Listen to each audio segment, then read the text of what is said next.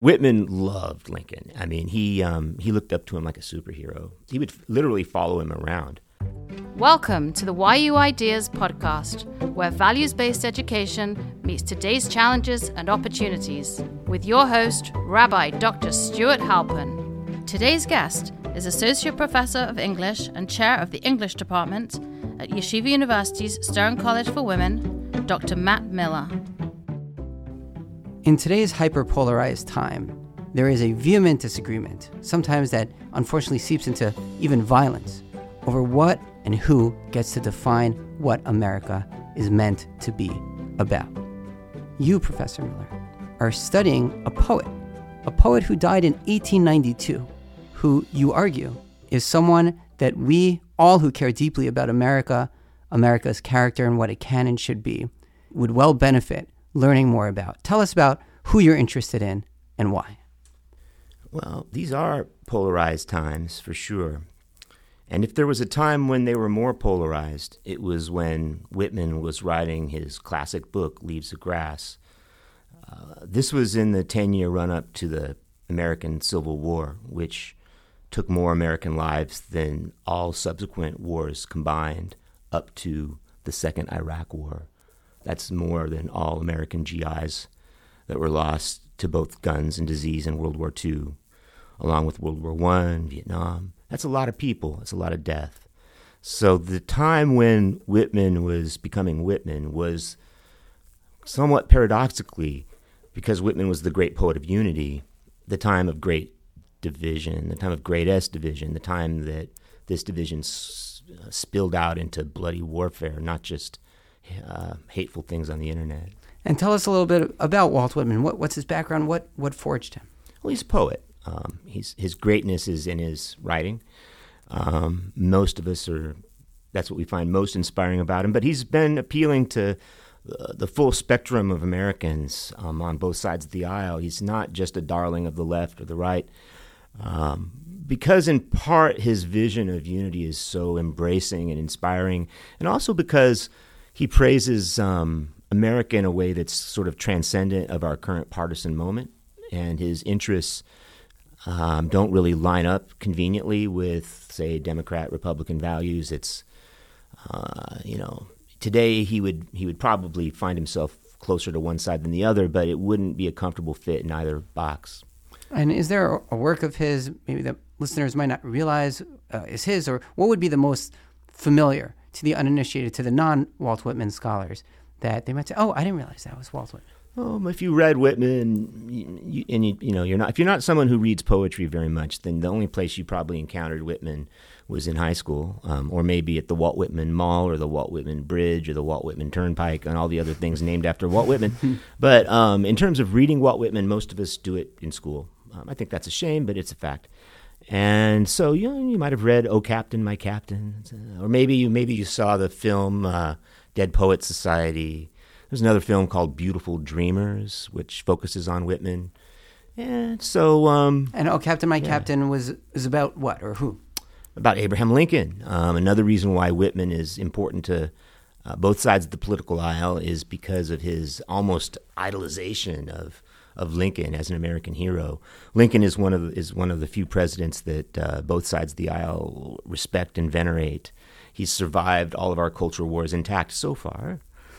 So far, Lincoln hasn't been canceled.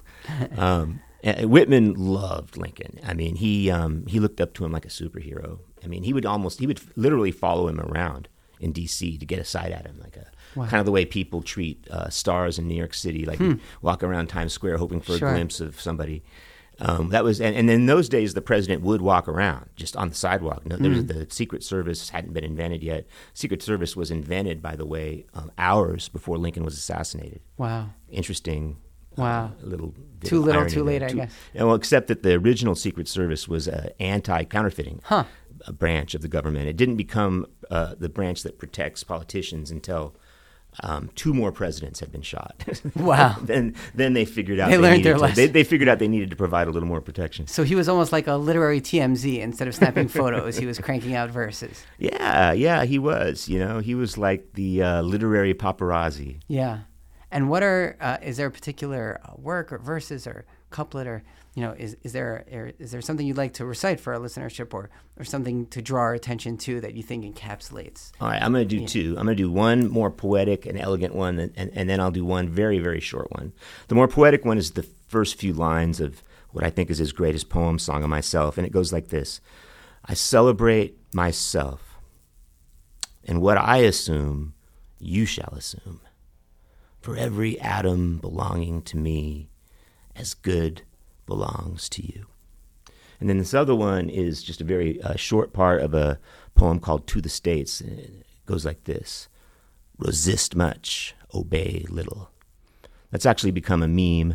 Resist much, obey little. And it's come to mean pretty much anything people want it to mean. Originally, it was a message about states' rights. The states were speaking to the federal government saying, Whitman was saying that the states should resist much. He was speaking. I meant to say that he was speaking to the states, not that the states were speaking.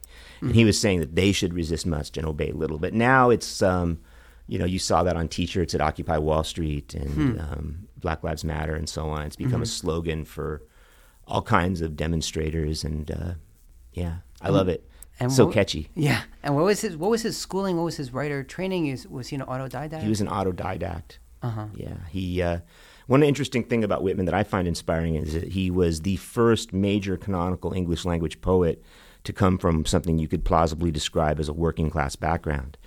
All the other great poets that you might think of, like Wordsworth, Shelley, Keats, Shakespeare, Chaucer, they all, like all poets before Whitman, were from almost exclusively upper class families, lived life of leisure, didn't have to have a job. Poetry has been a rich person's occupation for most of world history. But Whitman managed to get it done, coming from a family where his father was a carpenter, his mother was stay-at-home mom, and he had to work all the time that he was writing these poems. He was a journalist, a school teacher, a printer. He held down full-time jobs the whole time that he was writing some of the greatest poetry ever. So I find that kind of inspiring. He was not Montaigne sitting in a castle just having no economic pressing needs, financial needs whatsoever, just taking his time. That's how they all were pretty much. Yeah. They all were they're gentlemen, and gentlemen back then didn't work. Or if they did, they might dabble in this or that, but it wasn't like you go out and get a 9-to-5 job like today. And so if he was different than them, what were some of his influences? I know you're working on another project about influence, writerly influence. Can you tell us a bit about his influences and your larger project? Yeah, so my current book project, the one, I'm working on two things. One is a collection of Whitman's journals and notebooks. It's the second volume.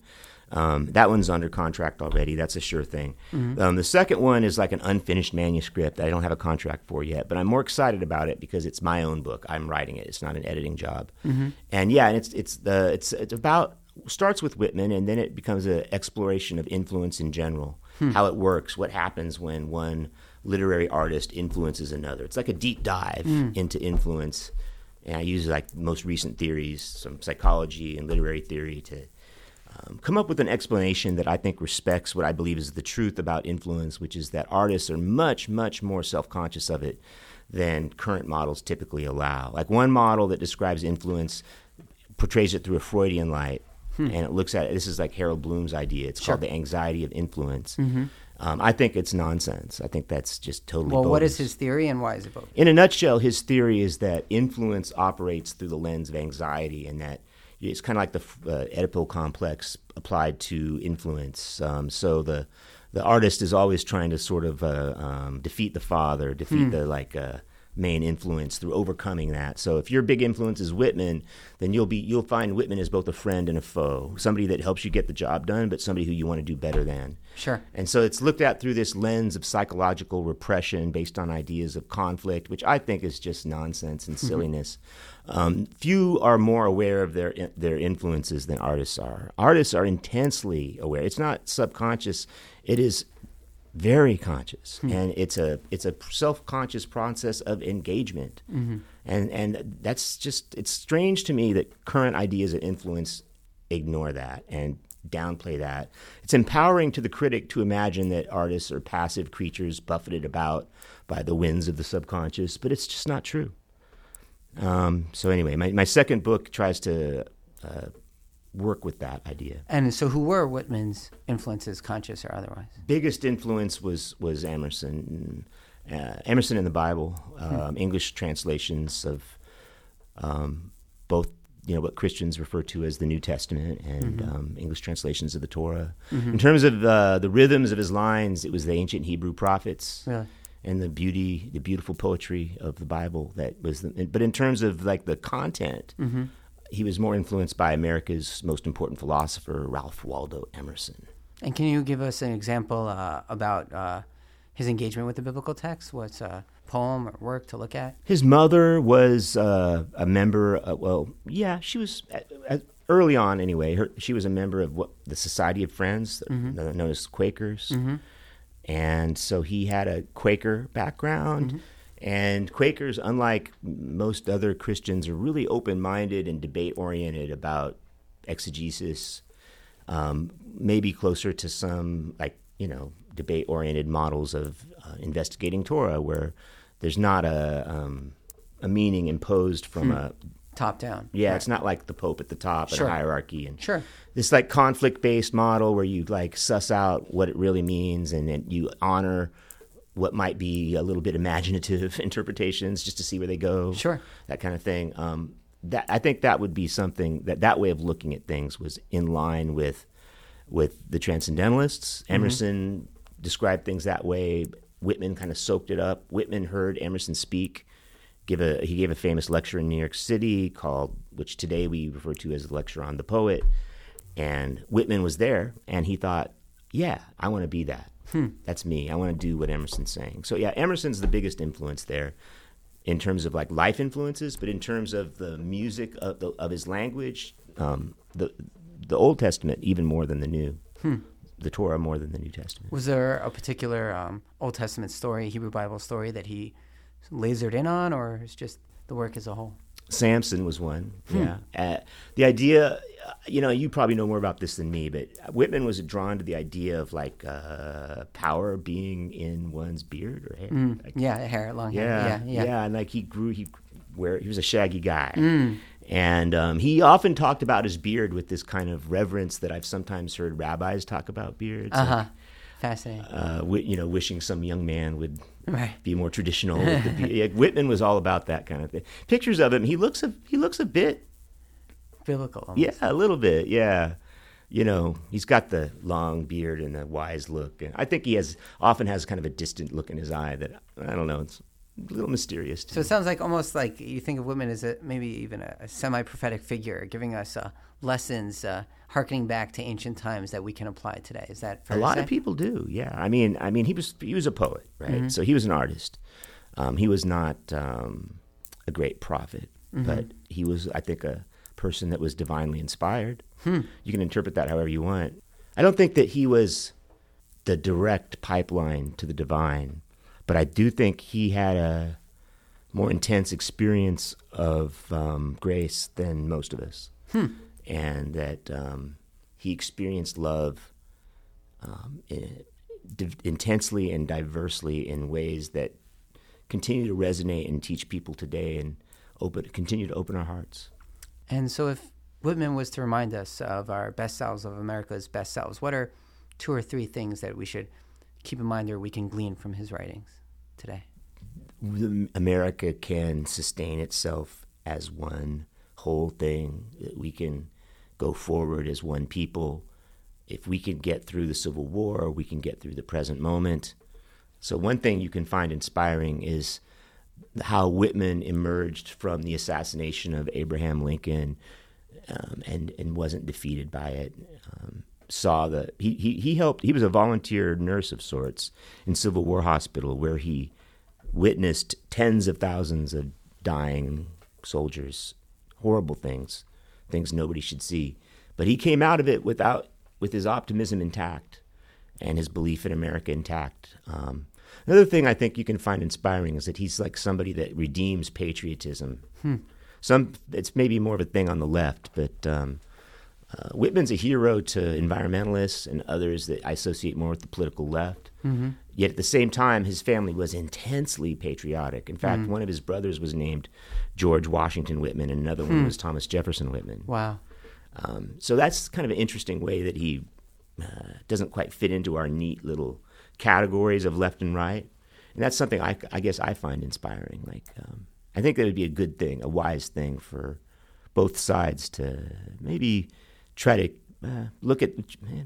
respect our country a little more. I don't know. I sound jingoistic when I say that, but I guess I do think that America is still a great place. And I'm as aware as anybody of the problems. But Whitman helps remind me of the many good things that still remain in the old, weird America that I love, that created so much great music and art. And it's been such a tremendous inspiration around the world. Whitman reminds me of the good face of America. Well, for leading the way and reminding us we'd live in a wiser world if we would read more Walt Whitman. I hope so. We appreciate your teaching, Dr. Miller. Thank you so much. Thank you. The YU Ideas podcast is a production of the Office of the Provost of Yeshiva University and Uri Westridge. Subscribe wherever you get your podcasts and leave us a 5-star review if you like what you're listening to. We want to hear from our listeners. Write to us at shalpern@yu.edu. In the meantime, stay deeply rooted and forward-focused.